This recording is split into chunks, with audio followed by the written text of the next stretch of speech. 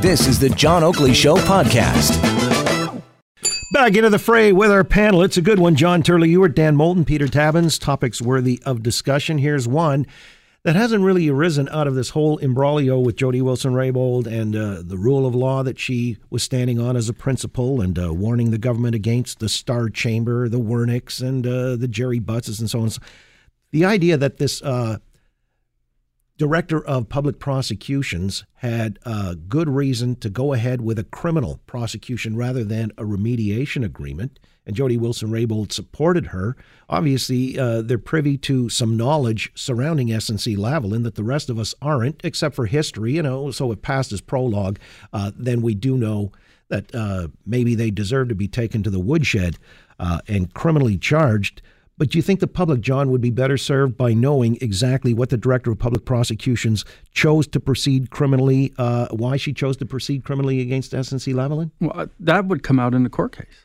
All right, so you're good enough with that? Absolutely. Okay. Yeah, I agree. I completely agree. I think the interesting thing about this entire conversation when it comes to SNC-Lavalin and the Prime Minister, there's very few facts. There's a lot of differences of opinion, different sets of perspective on the whole scenario have been put out there in the public. But there really is only one fact, and it's that the department is continuing to proceed to court against SNC-Lavalin. And so this whole conversation to be about whether or not there should have been a deferred prosecution agreement or a remediation agreement and different sides and different perspectives on that fact, that's fine. But there's only one real fact here. It's that they're continuing forward with that prosecution, and it will end up in court, and we will have the facts. Despite the best efforts of the Prime Minister to overturn that. Right. I mean, you can talk about those things, but it didn't happen. And that's an important thing that's been lost. The Attorney General held fast against him, and she paid a high price for it. But hanging on till we go to court, I mean, some people are submitting that we should at least have an earlier accounting of that and evidence presented? Or do you think the court is a right venue to wait? Well, I think there should be an inquiry into what happened. I think whenever in Canada you have a situation where the Prime Minister is trying to tell the Attorney General how to enforce the law in a way that would help a friend of the Prime Minister's, would advance his political agenda, it's time for an inquiry. And I think it's reasonable for us, the public as a whole, to demand that. Why do you Dan will disagree with this, but the reality is... This is the most boring scandal in Canadian history, if you even call it a scandal at all. When you look abroad, Peter, and you look at what's happening in Britain with Brexit, you look at what's happening south of the border with Donald Trump, this is the lamest scandal you've ever even heard of. This is the problem. Boring. The Liberals think the only scandals that are worthy are sex scandals. I mean, they're not, the whole issue about due process, that's not a scandal. It is a scandal. Look, you lost Jerry Butts. You lost 2 cabinet ministers. You lost a sitting MP, and Trudeau's reputation is in the toilet. You think this isn't a good scandal? This is a great modern Canadian day scandal. I know you relish in it, John, for partisan purposes. No, but the rest of us are a little bit bored by the whole thing. What party do you think I'm part of? But it isn't just that. Let's face it. There's been a lot of talk about Donald Trump and his obstruction of justice. Yeah.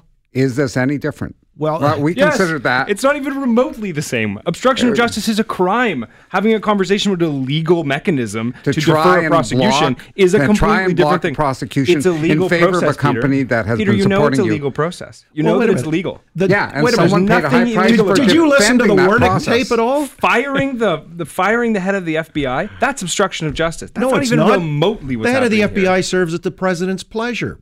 He can let him go at any point. But the interesting analysis is so does the AG. And the Prime Minister cannot instruct the AG what to do. All he can do is fire her. That's the only control he has over her. And that's what happened. Yeah. She got moved out. Yeah, and then because her staying in cabinet was seen to be an endorsement of his course of action, she resigned. That was actually honorable on her part. People don't know what happened from the time she was moved out of her position as the AG until she was actually eventually thrown out. That whole section is an area we need to understand what happened. Did things come up in cabinet that we do not yet know about that moved this whole case, this whole story forward? Canadians deserve to know that. Well, okay, there's a couple of points that have arisen now. I was just asking Dan if he actually listened to the Wernick tape, because he pretty much tips his hand very overtly by saying the Prime Minister has his mind fixed on getting this done. And so, look, if that isn't something that is going to interfere with the whole process, he's going to make it happen despite what she says. We're talking about a mechanism that's at the disposal of the government. This is not something that's illegal. Like we're like the government and or the AG? the way that everyone's tried to raise the language here, like this is interfering in the judicial process and the foundation of our law. Have you not read the law on this? I don't know. Come on. Have you not read the law? I mean, you can try and talk over me all you want, sir. You can try and talk over me all you want, but it's not going to make you any more correct. I'm a former premier. No, you're just much older than I am.